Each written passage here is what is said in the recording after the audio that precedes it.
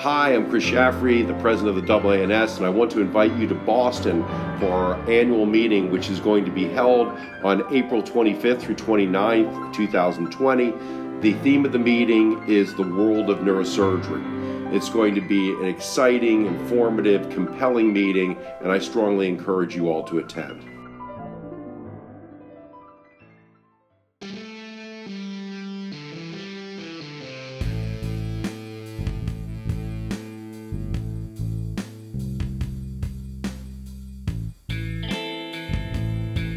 Welcome to the Neurosurgery Podcast.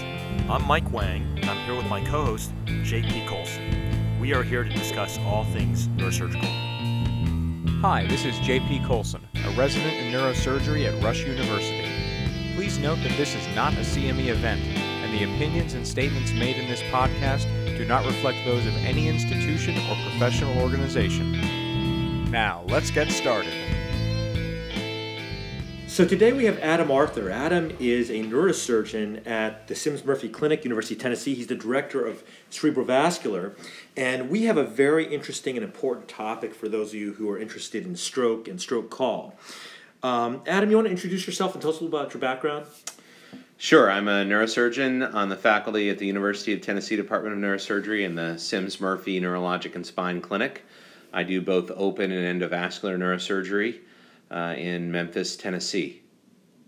That's great. Now, I've always considered endovascular to be like the new spine, right? You guys have the cool new technology. All the industry's interested in what you do. The devices change every year. And it's always, to me, been a very exciting area. But I've sensed that a lot of the folks that are doing this are coming under a lot of pressure in terms of taking care of the stroke call. Is that true? Yes. Tell us about that. Well, so the driver here is mechanical thrombectomy. So stroke is the leading cause of disability in the United States, arguably the most expensive disease we face. And when someone has a large vessel occlusion, a blockage in their carotid, their middle cerebral artery, their basilar artery, their chance of survival if the clot is not removed is low, and that survival is likely very compromised. If you can, in a time-dependent fashion, go in and remove the clot, we had a series of trials starting in 2015 that show that that's one of the most influential and effective therapies available in the hospital. So one of the statistics that I think is most interesting is the number needed to treat. If I see ruptured aneurysm patients, for instance, I need to clip 10 ruptured aneurysms properly to save one patient from death or disability. For asymptomatic carotid stenosis, I've got to do something like 70 carotid endarterectomies to save one patient from death or disability. With mechanical thrombectomy, I only have to do it twice to save one patient from death or disability. Wow. And now I have seen some of these cases, and I've got to tell you, you want to talk about impressive. Here's a patient comes into the ER, completely paralyzed, aphasic. They go through this thrombectomy, and when it works and it's timely and it's the right patient, they come out normal. I mean, it's almost like a miracle. So most of the trials document that we're able to return somebody to a modified Rankin scale of 2 or better about half the time. So while we do make a big deal out of the patients that come out normal, and that does happen some of the times, the truth of the matter is that most patients who have an occlusion of a large vessel in their head have some kind of a stroke afterwards. But it can be the difference between completely disabled and really crippled or returning to a very good quality of life. So you're right, it's a big deal. But you're talking about potentially hundreds of thousands of people in America a year, right? I mean, this is a big deal. Oh, yeah. No, So- it's millions. Yeah, millions. So tell me then, okay, so now this amazing technology comes along, and what is it, undervalued? Like, what's going on that is creating this problem in terms of stroke call? Well, it's very time dependent. There's an influential paper out there by Jeff Saver that talks about the number of neurons on average that you lose in a situation like this, and it's just under 2 million neurons a minute. We are now in a situation where neurointerventional specialists, which includes neurosurgeons, neurologists, and radiologists by and large, have got to get to the hospital immediately, 24 hours a day, in order to do this. And we're seeing the volumes as we focus on stroke and as we try to get more of these patients the care they need, we're seeing the volumes go up dramatically. So where in 2011 you might only have done a handful of thrombectomies over the course of the year, now you have major centers that are doing an average one a day. And a lot of times they're not at convenient times. So it really does interfere with your quality of life. And yeah, it is not an especially well reimbursed procedure.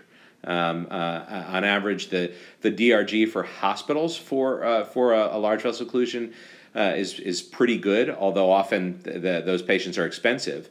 But for physicians, the reimbursement is really it's not commensurate with what happens to your life as a parent or as a mate if you're running into the hospital at all hours of the day and night. Yeah, that malalignment really is a problem, and I can tell you that we've had many promising young surgeons from our institution, for example, who did an infolded fellowship in endo, and by the end of their residency, and they were amazing, and they were willing to do all this stuff, by the end of their residency, they got married or something, right? And then now they're like, wow, I don't know if I can do this every other night or right, every third night kind of thing. So how many people you need in a center to make it reasonable? So I guess this is just my opinion, but I think reasonable call is less than 1 in 4. Right, and or one in 4 or less. So that means you need 4 neurointerventionists, neurosurgeons, whoever it is that's doing this, in each major hospital at the minimum. Well, so let's talk about what can be done to improve the situation. So in trauma, we have a good system of regionalization. Not every hospital is a level 1 trauma center. I think we need to mirror that for stroke. While every hospital might want to provide a thrombectomy, I know of no compelling rationale that providing thrombectomy on every corner is better for patients. In fact, as long as there's a reasonable number of centers, regionalization would really help, and then you could have fewer people on call. And then secondly, as the technology evolves, we may, within 5 to 10 years, I would guess, see this being able to be done remotely. So there are now robotics companies. They've already done STEMI endovascular procedures from 100 miles away. So it may be that at some point I don't need to put my pants on anymore because I can stay home and do thrombectomies using an Xbox controller on my TV. Yeah, I saw this great video. One of these young Israeli inventors has this drone, and I don't know if you've seen this, and that you've seen it, right? The drone flies out to you and delivers a CPR machine, a defibrillator, right? And I mean, it kind of makes sense from a technological standpoint. But so what are you guys doing? Sims Murphy is a huge operation. You're one of the biggest, neurosurgery centers in the world. What are you guys doing to combat this problem? So in July, we'll hire our 7th neurointerventionalist, and the following July, we'll hire our 8th. And we have a mixed team that includes people who come from different training backgrounds, radiology, neurosurgery, and neurology. And we cover more than one institution per night. So it's a model that we use, that we think is useful. It can be difficult. It has its own challenges. It's sort of like if you're the guy who makes the bottles for both Pepsi and Coke.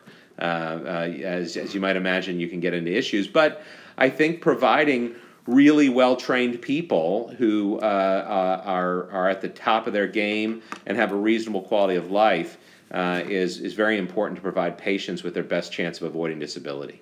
Now, sorry, go ahead, John. It seems like right now, kind of as we touched on, there's a huge disconnect between disease burden and the potential influence of timely intervention and the lifestyle that people have to give those interventions. So what would you say to people coming up right now about where you see the field going and what the prospects are entering neurointerventional practice? I think you're catching the wave right as it comes to a crest. I mean, I think there's going to be an explosion within endovascular techniques. Within the next few months, we're going to start a randomized controlled trial looking at embolizing the middle meningeal artery to treat chronic subdural hemorrhage, an increasing problem in our elderly patient population, many of whom are on anticoagulants or antiplatelets. There's good work being done to approach cancer through an endovascular approach. I think it's nature's own highway to deliver things to the body. And so right now it's a little tough. Yes, right now thrombectomy call is difficult, but I still think this is an amazing field to go into. And so if you think about this from the perspective of the patient, like neurosurgeons do this, neurologists do it, interventionalists do it, radiologists, right? I have my own biases, but I mean, should neurosurgeons be the people that do this? Well, so some people think that we should be training every neurosurgeon to do thrombectomy, and in fact, I believe that the board is considering a requirement for thrombectomy for neurosurgical trainees. At the moment, it's an interdisciplinary field, and I certainly don't want to be misinterpreted to be saying that we should bar or impede or oppose people coming into neurointervention from radiology or from neurology. If you told me you were in med school and what you really wanted to do is neurointerventional therapy, I think my answer would be, well, your best way to get there is neurosurgery because it's procedural, right? And the most important part of any procedure is patient selection. And man, do I see that as a big deal within stroke. Yeah, that's a great point, don't you think, John Paul? Yeah. You thinking about this as a field at all, John Paul? I mean, I'm in my first year of residency right now, so neurosurgery is open before me. How do you look at this when you're trying to make a decision at your level? What do you think of what Dr. Arthur's saying? So I think I'm early enough that the toils of call aren't really that gruesome for me yet. Hadn't gotten real yet. Exactly. I still have the wide-eyed innocence of youth. So some of the more appealing arguments for a given field would be outcomes, disease prevalence, how many people you can actually influence. So the things we've been discussing, like the number needed to treat, that makes a strong argument for a field like this. Well, that's exciting work you're doing, Adam, and I want to thank you for the time you've taken to speak to us today. Anything else you'd like to share with us that's going on at Sims Murphy? Anything cool you're doing? I mean, I love my field. I love my team. We've got phenomenal fellows. One thing that I'm excited about that we've done is that we've entered into a partnership with a group at Prince of Wales and Liverpool Hospital in Sydney. So every fellow who comes to Memphis to do vascular training does 18 months in Memphis and 6 months in Sydney. And because it's generally a higher bar to get a new device into the United States, we've got a situation now where I'm getting ready to start a clinical trial with a new flow diverter, and the only American physician who's ever put one in is my fellow in Sydney who's already done more than 10. Oh, wow. That's super cool. You should do a fellowship with Adam, I think, yeah. Not to mention the robots. Yeah. Not to mention the robots. Well, thanks for your time today, Adam. Great to talk to both of you. Welcome to the podcast. Thank you.